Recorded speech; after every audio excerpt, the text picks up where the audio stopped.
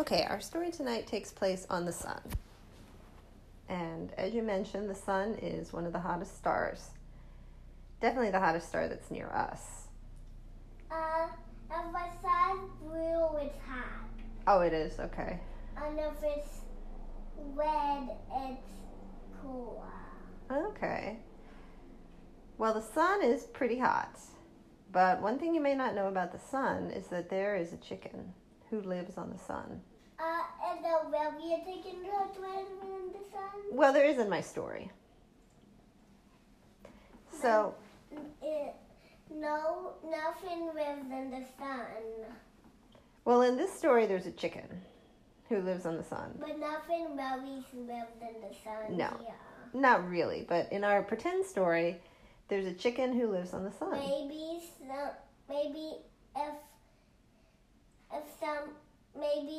some in the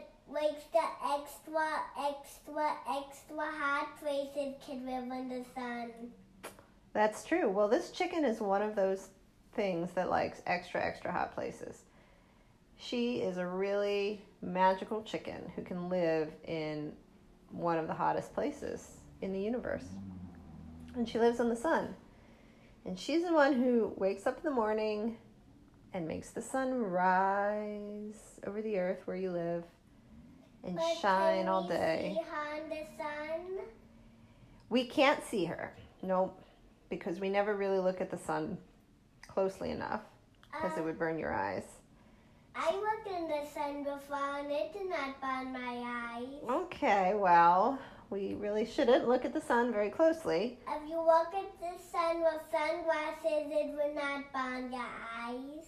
But it would still be bright. Yeah, pretty bright. So we never actually look at the sun, even with sunglasses. But there's a chicken who lives on it. And she's the one who gets up in the morning and raises the sun up over where you live and shines on us all day and makes the plants grow and the clothes dry and the clotheslines, and then sets the sun at nighttime. So the evening's She good. might make the sun a little bit farther away in winter. Yes, that's right. She makes the sun a little bit farther away in winter. But how does she do that? Well, she's a magical chicken who lives on the sun. And one of her favorite things to do on the sun, because there's a really good stove on the sun. She will burn food if she cooks food. She cooks food on the sun. But she burns food when she cooks it. Well, the special thing about the chicken on the sun is that she has a dial, just like the dial on the stove. And so when she's cooking, she can turn it to low or medium. So she can cook the sun low to medium. So Mhm. that's how she controls the winter. That's right. She puts the sun on low or medium or high to cook her pancakes. And that's why it's colder in the winter. I think medium would be good for cooking. Yeah, medium's good for cooking. That's like the spring and the fall. I think the fall is more like medium. The fall is more like medium. Or maybe spring. Spring's more like medium. And summer's like hot. Yeah, summer's definitely the hottest. When she puts it up on the hottest dial, she's boiling water to make tea. And then after the tea... But does she like it when it's on the hottest dial? I think she likes it on the hottest dial the best. Yeah, she does, because she is a magical sun chicken. And so after she brews her hot tea, she has to send it someplace really cold in the universe to become iced tea. So she sends it all the way out to Pluto, where it becomes iced tea. But how can she eat it in Pluto? Well, then it's on a magical space boomerang. It comes flying back to her. And then it's iced tea, because her favorite thing to drink is iced tea. She had some lemon. How does it be iced tea when it goes to Pluto, then when it's in the sun again, it's hot? Well, she has to drink it really fast before it gets warm.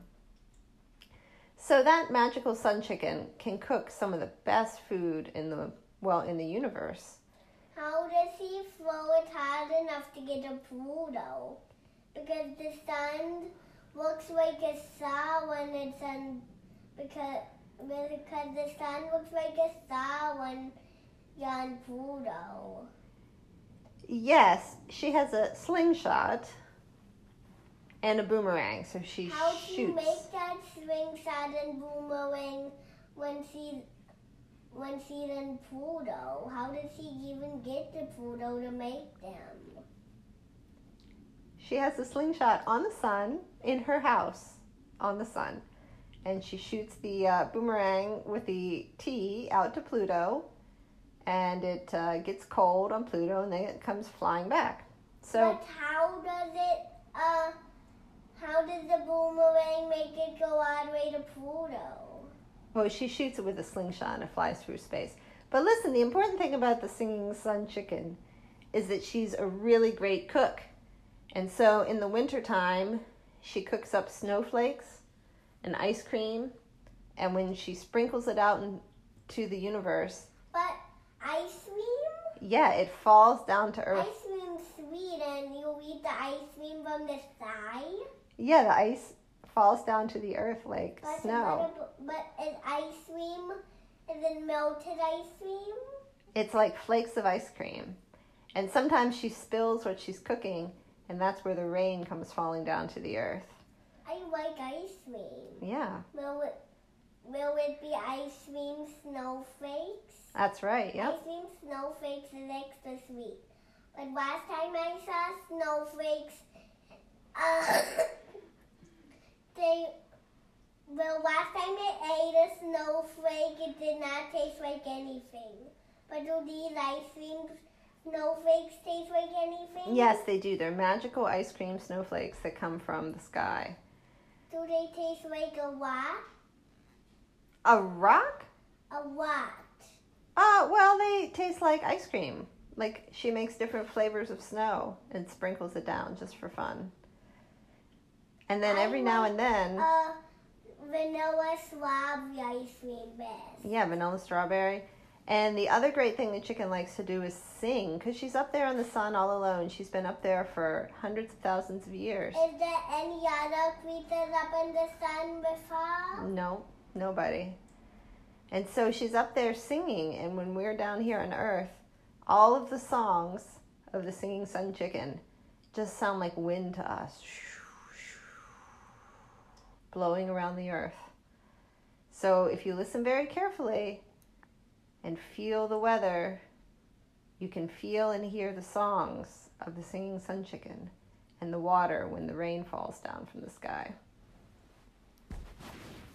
The end.